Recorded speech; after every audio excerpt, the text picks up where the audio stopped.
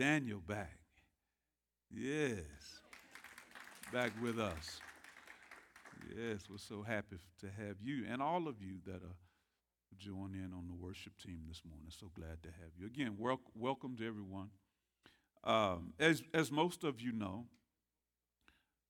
we began 2 weeks ago with a series on the vision of Bethel Bible Church.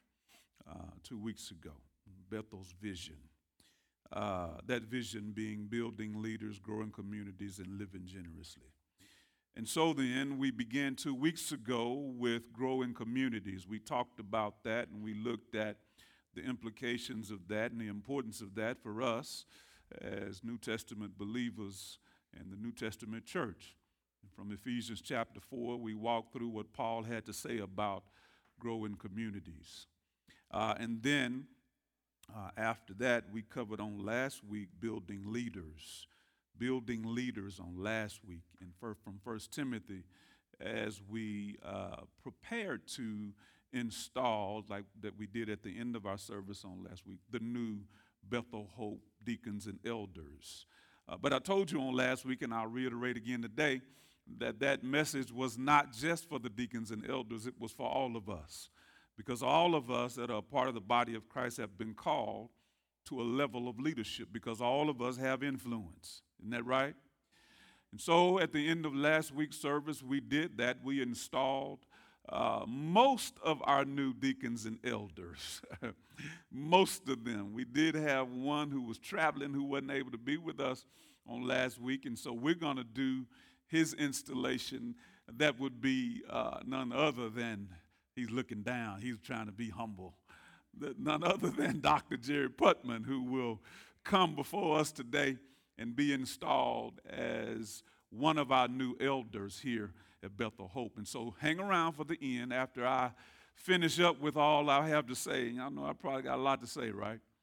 But we're going to finish it at some point. And then at the end of it, y'all hanging there with me, we're going to call Jerry up, and we're going to call Jeff up, and we're going to call Sam up, and we're going to call Chris up, and Warren's out of town traveling today. We're going to call all those brothers up, and we're going to lay hands on Jerry, and we're going to install him officially install him as one of our latest and newest elders here at Bethel Hope. So we'll look forward to doing that. But today we'll talk about the final part, the final segment, the final section of Bethel's vision. That is living generously. Living generously. Y'all say it with me, living. Oh, man, y'all still asleep. I need you to wake up. You're going to have to wake up because I need you to talk back to me. So let's see if we can try that one more time. Living. That's a whole lot better. Generously. Now, you should have put a lot of emphasis on that word. Amen. Living generously. We're going to talk about that this morning, the final part of Bethel's vision, living generously. And so if you have your Bibles, would you open them to the book of 1 Peter? 1 Peter chapter 4. 1 Peter chapter 4, we'll read verses 7 through 11. 1 Peter chapter 4, verses 7 through 11. And when you get there, you'll find the following words. As I read from the English Standard Version of God's holy word, here's what the Bible says, what Peter writes.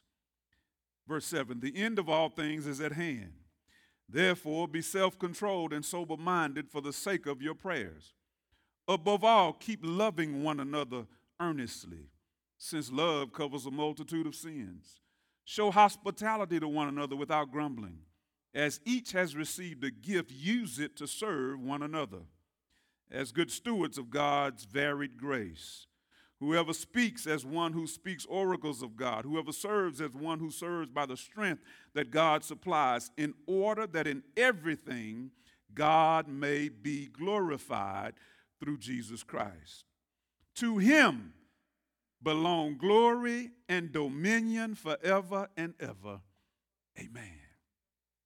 The word of the Lord for the people of God. Living generously. Before I jump into this, I want to say to those of you that are joining us online, I want you that if you are joining us online, if you're getting close to feeling comfortable, I encourage you and invite you to come out and be with us on next week. In the weeks following, we encourage everyone to begin to come back. We are practicing all of the precautions, and we're taking extra care and all that. So if you're feeling comfortable, come on back out and join us. If you're online today, though, engage with us. We will engage back with you. Let us know that you're there. Give me, every now and then, every blue moon, I say something right. That's based in Scripture, and that is in accordance with the Word of God. And every now and then, that it may not happen today. I'm just saying it may not be until. But if it just so happens that it happens today, an amen would be all right. I don't know, John, if it'll happen today, but if it does, both online and in person, y'all know I love to hear your amens. Living generously. Many years ago, I know it may not look like it now, but many years ago, Jeff, I played football. I was a quarterback for the John Tyler Lions. I'm not going to tell you what year it was. Just know that it was many moons ago. But I played under the tutelage of great coaches like Bill Parks, Jimmy Franklin. Y'all know anything about James Smitty Smith? Some of those guys. Under their tutelage, I played. One of the things that we did was we continued a tradition that had been started years earlier by legendary coaches like Corky Nelson. Here's what it looked like. In every game, at the beginning of the fourth quarter, and I believe they are continuing this tradition even now at the school that was formerly known as John Tyler, now Tyler High. They are continuing this tradition, but in every game, at the beginning of the fourth quarter, all the players on the field, on the bench, and all the coaches, everybody that had on blue and white, would raise the number 4 with both hands and chant, 4, 4, 4, 4. Now, I know y'all waiting on me to tell you what that means. And why we did that? Well, I'm going to do it right now. This signified that the end of the game was approaching. And after a long, hard-fought battle, every player needed to now focus like they had never focused throughout the course of the game. Every player, every coach, every manager, every water boy, everybody needed to dig deep and give it all that they had, because with every tick of the clock thereafter, the deafening and decisive blast of the buzzer would grow nearer and nearer. And there would be no turning back once the buzzer sounded or the horn blew. It would be all over. And so 4 meant the end is near.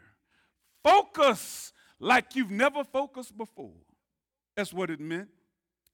It meant that the whole approach to the game changes in the fourth quarter. The whole approach to the game changes in the fourth quarter because of the increased sense of urgency. That's why we did it. Never was this more evident than on November the 26th, 1994. Long after I had left. I ain't going to tell you when I left, but I was long gone on this date. I had been gone for a while, a little while, just a little while. November 26th, 1994, never was this concept more evident than on that day, because it was on that day at the now demolished Texas Stadium in Irving that John Tyler faced off against Plano East in the 5A Region 2 Division II semifinal football game. The game drew national attention in the United States due to its wildly improbable and tumultuous ending. with 7 touchdowns scored in the last 4.5 minutes. And it won the 1995 Showstopper of the Year ESPY Award on ESPN. It has been billed by many sportscasters even today, both in Texas and in the rest of the United States, as the greatest high school football game ever played in the world. And I had the privilege of being in the stands to witness that momentous occasion. Both teams had, just for those of you that don't remember this or are not familiar with it, both teams had a 12-0 record coming into the game. Plano East was ranked number 2 in the state of Texas, and John Tyler was ranked number 3. The first quarter had ended in a 7-7 tie, but at halftime, the Lions had a 21-14 lead. In the third quarter, each team kicked a field goal, bringing the score to 24-17. But then on the sidelines, I remember seeing the players, the coaches, the managers, the water boy, everybody holding up those fours as the fourth quarter started. And I could hear them, and I was up there in the stands chanting with them, 4, 4. That means you better focus. You need to really concentrate because the end of the game is near. The Lions then scored a field goal early in the fourth quarter to make the score 27-17. Towards the end of the fourth quarter, as the Panthers were first and goal on their own goal line, getting ready to score, the ball was stripped from their quarterback, and the resulting fumble was returned 90 yards for a touchdown and a 34-17 lead for John Tyler with only 4 minutes and 24 seconds left in the game. On the fourth play of the Panthers' next possession, another fumble was returned 36 yards for a touchdown, giving the John Tyler Lions a seemingly insurmountable 41-17 lead with only 3 minutes and 3 seconds to go in the game. People started leaving. In fact, I thought about leaving because we were celebrating. It was over. People were heading up the stairs in Texas Stadium. Many of y'all don't remember Texas Stadium had a hole in the roof, and people were, I remember playing there when I was in high school a few years before this game. But people were walking up the steps, Sam, they were leaving because it was 41-17 with 3 minutes to go in the game, and they thought surely this game is over. However, on a 2-play, 70-yard drive, the Panthers scored a touchdown to bring the score to 41-23 with only 2:36 left on the clock. Panthers then successfully executed 3 onside kicks in a row in succession. You know what the odds of that are? The odds of just getting one are astronomical. They successfully executed 3 onside kicks in a row, recovering the ball each time and then driving down the field for a touchdown on each one of those onside kick recoveries. First touchdown drive took just 6 plays. The second drive took 6 plays. The final one was completed in just 3 plays, giving the Panthers a 44-41 lead with only 24 seconds left on the clock. You can just see the people that had started on their way to their cars coming back in, some of them with tears in their eyes, including me.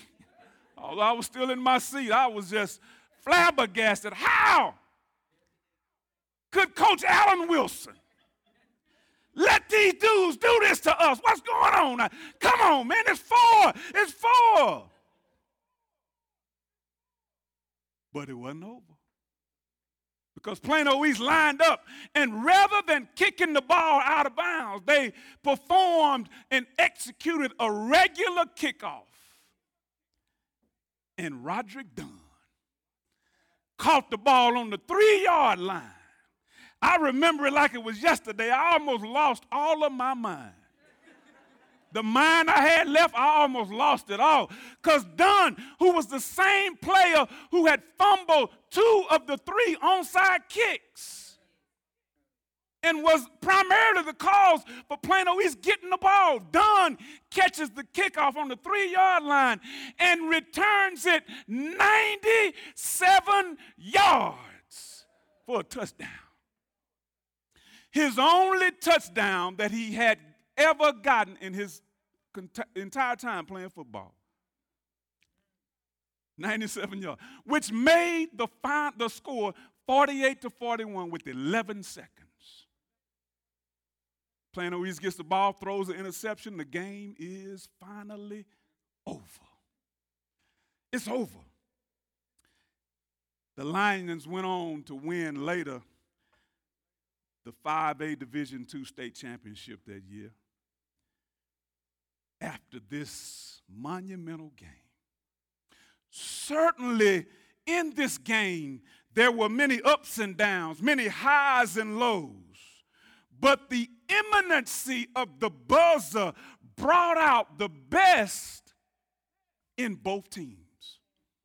Because they realized and recognized that it was 4 and that the end of the game was imminent. Both teams gave it all that they had. So much so that it was a shame that somebody had to lose. But it was all right with me that it was Plano East. Somebody had, but they gave it everything they had because they recognized that time was running out. They gave it their all. This is essentially Peter's message in this part of his letter. It's essentially his message. Here's his message. The imminence of the buzzer should bring out the best in you, or the best in me, or the best in us. Because I don't know if you recognize it or realize it or not, but the buzzer is imminent. What's the buzzer? We'll talk about it in a minute. It's not the end of a football game. It's not the seconds ticking off the clock at Texas Stadium. It's not that. The buzzer in this case is something totally different. Peter's going to unpack it for us in just a minute. It's his message, though. It's his message. Peter is writing to believers who are scattered around Asia Minor, scattered around the world. He calls them exiles. They have come to faith in Christ, most of them. They have been saved, and now they find themselves out of step with the world around them. They are in the world, but they are not of the world. And the world around them in it, they are experiencing difficulties. It's a hard place to live. Does any of this sound familiar? All of us all be able to relate to that. We're in the world. We're not of the world. We're living in this world, but we're not of this world, and we're living in difficult days. No matter how you define that. Amen, somebody. No matter how you see that, no matter what your perspective of difficulty is, we are indeed living in hard times. I know it's been harder in history, but these are still difficult days. It's a hard place to live. Things around them don't seem to be getting any better for the people that are the recipients of Peter's letter. It doesn't seem to, in fact, it seems as though things are getting worse. I told you when I started that if I said something that sounded like it might be true, you ought to give me I said, for the people that were the recipients of Peter's letter, things were not getting better. In fact, it seemed as if things were getting worse. Thank you.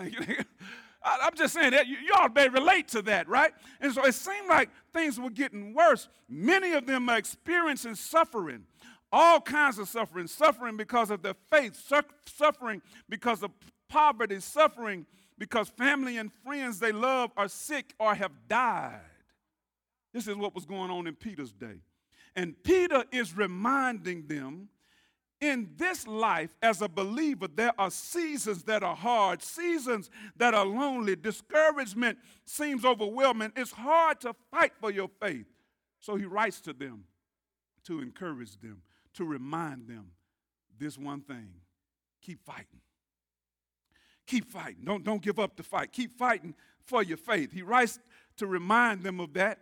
And so to this point in this letter, Peter has spoken of the blessings which await believers and the judgment stored up for unbelievers. For the believer, he has highlighted such things as in chapter 1, verses 3 through 5, he says this: "Blessed be the God and Father of our Lord Jesus Christ. According to his great mercy, he has caused us to be born again to a living hope through the resurrection of Jesus Christ from the dead, to an inheritance that is imperishable, undefiled, unfading, kept in heaven for you, who by God's power are being guarded through faith for a salvation ready to be revealed in the last time." A living hope. Then he reminds them in chapter 1, verses 8 and 9 of the salvation of their souls. And he says this: "Though you have not seen him, you love him. Though you do not see him now, you believe in him and rejoice with joy that is inexpressible and filled with glory, obtaining the outcome of your faith, the salvation of your souls." Then in chapter 1, verses 7 and verse 13, he reminds them about grace to be brought at the revelation of Christ. And this is what he says: "So that the tested genuineness of your faith, more precious than gold that perishes through, though it is tested by fire, may be found to result in the praise and glory and honor at the revelation of Jesus Christ." Verse 13 of chapter 1 says this: Therefore, preparing your minds for action and being sober-minded, set your hope fully on the grace that will be brought to you at the revelation of Jesus Christ. And he reminds them of the fact they have obtained a blessing. So in chapter 3, verse 9, he says this: "Do not repay evil for evil or reviling for reviling, but on the contrary, bless. For to this you were called, that you may obtain a blessing." And then we get to chapter 4, and in verses 1 and 2 of chapter 4, he does what Paul does in Philippians. He reminds them they ought to have the mind of Christ, right? He says you should have the mind of Christ. And so in chapter 4, verses 1 and 2, he says this: "Since therefore Christ suffered in the flesh, arm yourselves with the same way of thinking." Paul says it a different way. He says, "Let this mind be in you that was also in Christ Jesus." But Peter says, For whoever has suffered in the flesh has ceased from sin, so as to live for the rest of the time in the flesh, no longer for human passions, but for the will of God. This is what brings us to where we are in 1 Peter chapter 4, this progression of revelatory information that Peter shares with the recipients of this letter. Then we get to chapter 4, verse 7, the passage that I just read with you or for you. And Peter reminds them and us that time is running out. We are in the fourth quarter. And then he outlines for them the way this truth should manifest itself in our day-to-day living. It's a reality. It's fact that we are. I mean, I don't know how long, but we are in the fourth quarter. We know that, right? So here's what he says. In verse 7, he says this.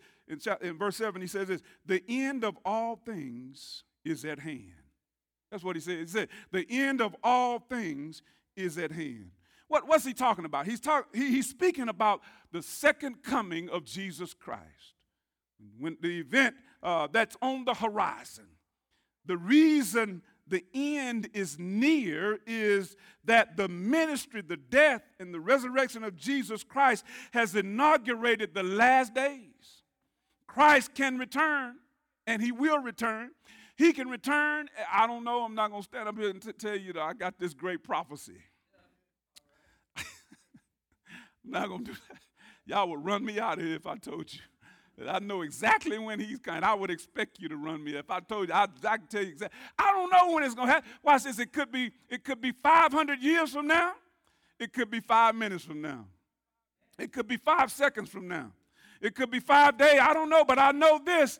The clock is ticking and the buzzer is imminent, and at some point, time's going to run out.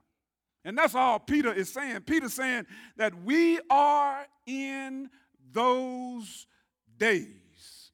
Love what Alexander McLaren has to say about it. He talks about how the early church viewed this event, their perspective on the event. This is what McLaren says. He says, the primitive church thought more about the second coming of Christ than about death or heaven.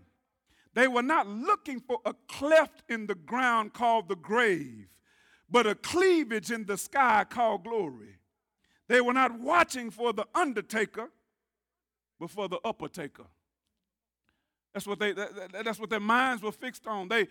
As soon as Jesus ascended, they were immediately thinking, the clock's running out and he's coming back.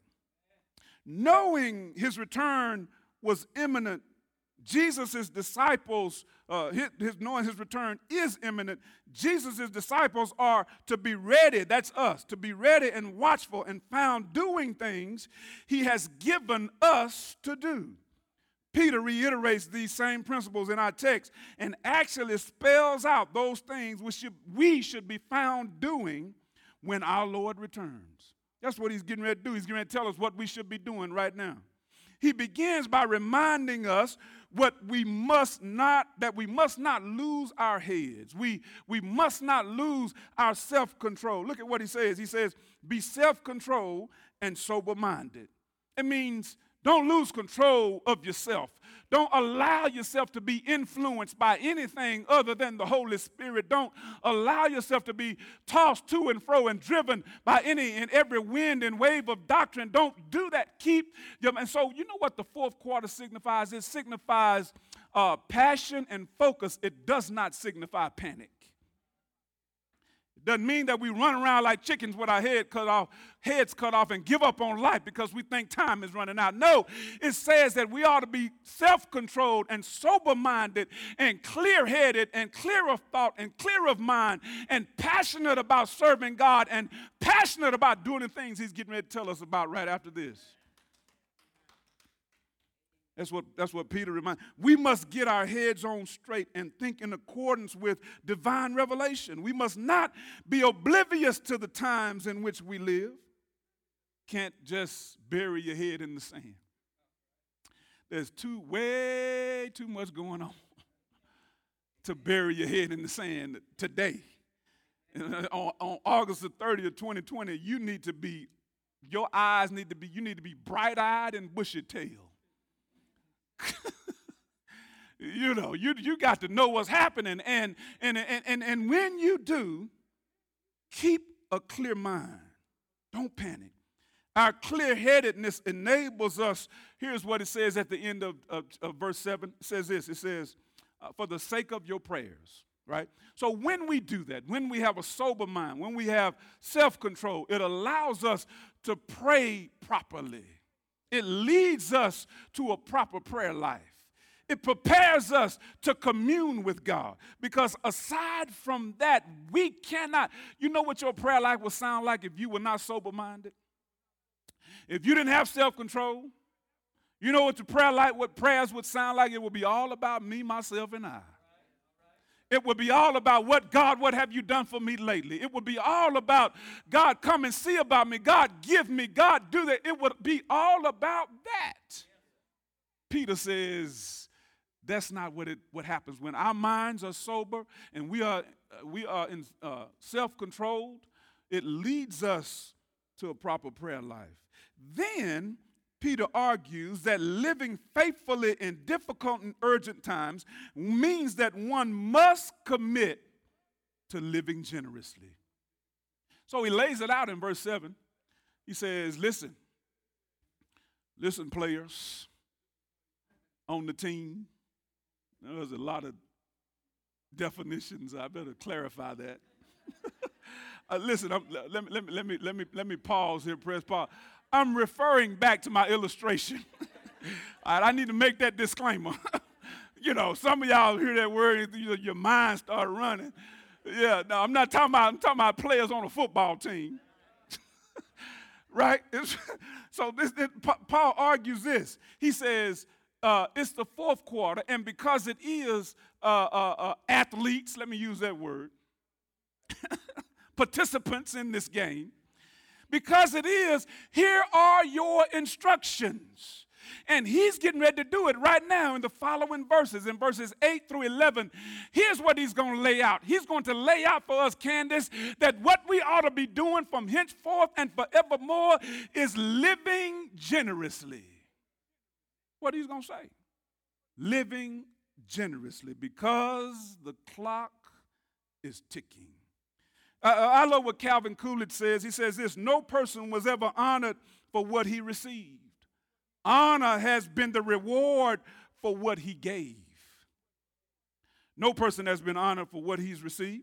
And then the writer of Proverbs says this in Proverbs 21:26, the righteous giveth and spareth not. The righteous giveth and spareth not. And so Peter says, here's the formula. Here are the marching orders in these last days: live generously.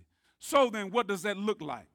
Well, he helps us beginning in verse 8, because first thing he talks about is generosity in love. Generosity in love. Look at what it says in verse 8. Above all, you can really stop right there. You ought to put a pen right there. You ought to highlight those two words in your Bible. You ought to underline them, because it says that what comes after that is of utmost importance. It goes ahead of everything, right? He says, above all, now, let me say this. It goes right in line with loving God, because the greatest two commandments are what? Love the Lord your God with all your heart, all your soul, and all your might, all your mind, all your might, and love your neighbor as yourself. Isn't that what the word says? I thought I told y'all in the beginning, if I said anything that sounded like it was true, it might not happen to tomorrow, but I thought that might have been scripture. And the word says that we ought to love our neighbor. So Peter says this: above everything else, he says this is priority. He says, above all, keep loving one another earnestly. That's what he says. There ought to be generosity in our love towards one another. I love what Real Howe says about it. He says this: we too often love things and use people when we should be using things and loving people. That oftentimes fits what we do and who we are. But Peter says, I don't know why I keep calling him Paul. I'm stuck back on 1 Timothy and Ephesians, but we're in 1 Peter today. Y'all have to remind me every now and then, right? I told you it was a long time ago when I was at John Tyler. It's been, anyway. He says this: above all, right? Perseverance in love for our fellow believers and people in general, not just our fellow believers, but people in general, should be a matter of the highest priority for us. Above all, loving people should be a matter of the highest priority. John Jenkins, who is the president of Notre Dame, recently responded to some comments made by Lou Holtz. And I'm not going to get into where he made them or what he said and all that. Many of you probably already know.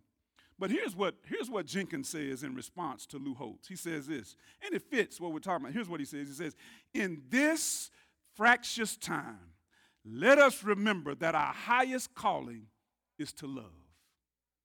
Let me say that again. Let me quote John Jenkins one more time. Because no matter what the context is, no matter that his statement was accurate and valid, here's what he says: in this fractious time, let us remember that our highest calling is to love. Rather than allowing hard times to produce contention, strife, and self-protection, we should continue to give ourselves sacrificially to others. In fact, the strongest evidence of love is sacrifice. I'm going to say that one more time. The strongest evidence of love is sacrifice. I know it's true because the Bible tells me so. John 3:16. Y'all help me with it. For God, that He so loved the world that He gave. What did He give? He gave everything, right? He gave everything. He gave His only begotten Son, that whosoever believe in Him should not perish but have everlasting life. The strongest evidence of love is sacrifice. And then it was Paul Tillich who said this. He said, the first duty, if that's the strongest evidence of love, the first duty of love is to listen. First duty of love is to listen. I know that sounds elementary and simple, but I think we miss the concept often. We don't really understand what that means. The first duty of love is to listen. Listening doesn't mean obeying. It means making a true effort to hear and understand what the other person is saying and feeling. That's what listening is. Listening is. It doesn't necessarily mean you agree. It doesn't mean you obey everything they said, but it says that you make an effort to understand what a person is, where they're coming from and their feelings in the matter. That's love, right? Think how much better relationships would be if people actually took the time and put in the effort to listen to one another. We've gotten way past that. Nobody listens. Everybody wants their point to be valid and true. And they want to argue and debate their point until the cows come home. Dig in on it, right? That's not love. Whether you agree or not, love says, I'm willing to listen to you. Amen, somebody. I give you that much respect that I'm willing to listen. How much better would our relationships be if we did that? Listening is an act of love and respect. I got some more Bible for you that helps me argue that point. Y'all want to hear it? James chapter 1 verse 19 says this, wherefore, my brethren, let every man be swift to hear. Let every man be swift to hear. You know the rest of it. Slow to speak, slow to anger, slow to wrath. But first thing is swift to hear. I have to extend my ear to you. The respect that I offer you is that I should offer you is that I am willing to listen to you. Peter has already challenged his readers to this kind of constant and intense love in chapter 1. It's in chapter 1, verse 22 of 1 Peter when he says this, having purified your souls, your obedience to the truth for a sincere brotherly love, love one another earnestly from a pure heart. He's already began the conversation. In chapter 1, Peter can call for a persevering love because we are born for an eternal seed, born of an eternal seed. And thus our love should likewise be long-lived and not just fair weather sentimentality. It has to be able to endure. Now, in chapter 4, Peter gives us the reason love must be a matter of the highest priority. Here's what he says. Love covers a multitude of sins. This is not a new principle. It's all throughout your Bible. In Old Testament and New Testament, Proverbs 10:12 says this, hatred stirs up strife, but love covers all transgressions. James 5:20 says, let him know that he who turns a sinner from the error of his way will save his soul from death and will cover a multitude of sins. It's a concept we see all throughout Scripture, and Peter reiterates it here. What does Peter mean by this statement, though? It's kind of a controversial statement. There's many different understandings and meanings of interpretations of what Peter is saying. Here simply is this. Love is a love that is not blind, but sees and accepts the faults of others. This is what it means by love covering a multitude of sins. It sees and accepts that all of us are flawed. None of us are perfect. But I love you even in your flaw and in your imperfection. And you love me even with my flaws and imperfections.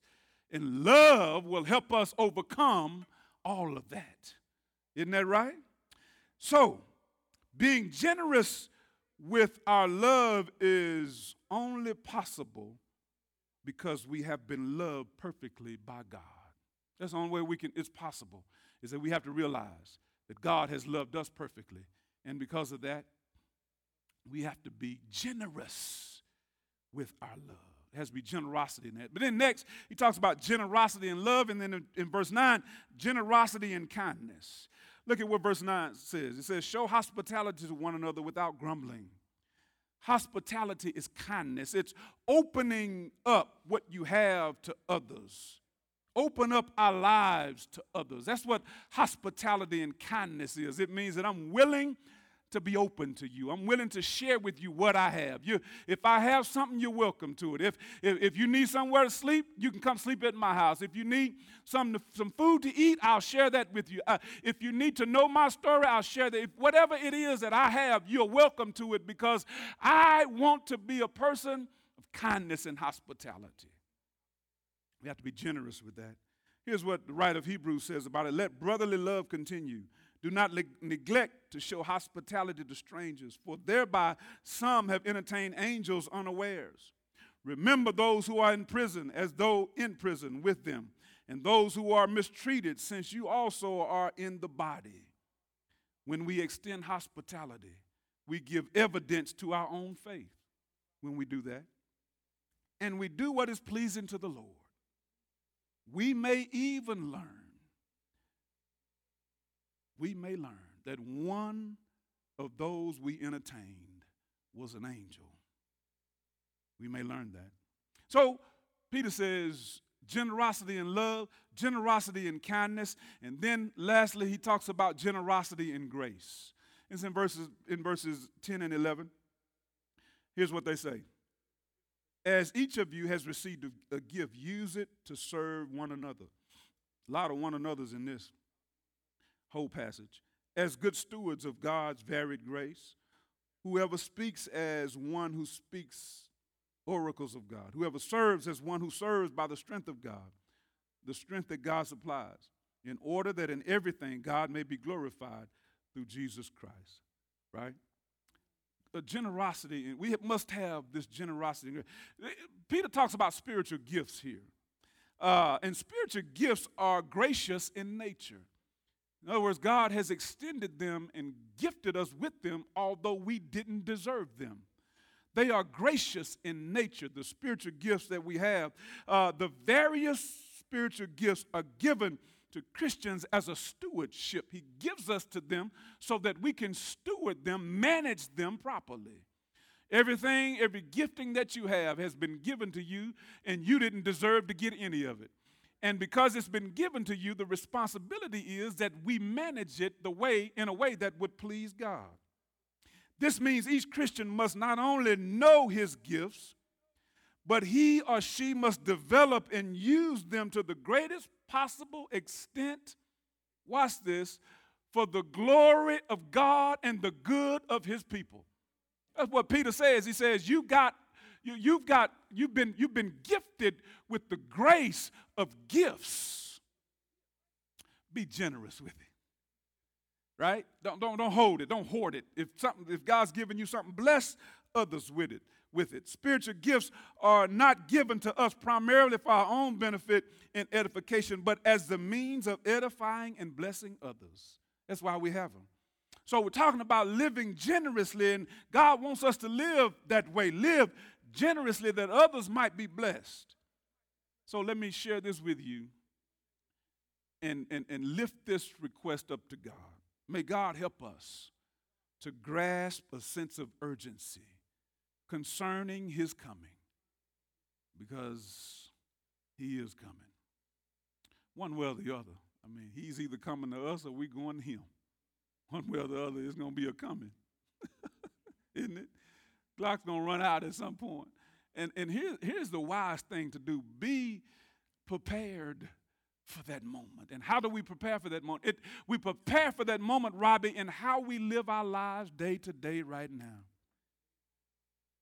May he give each of us a commitment to conduct our lives accordingly, looking for that day with a commitment to living generously so that others may be blessed.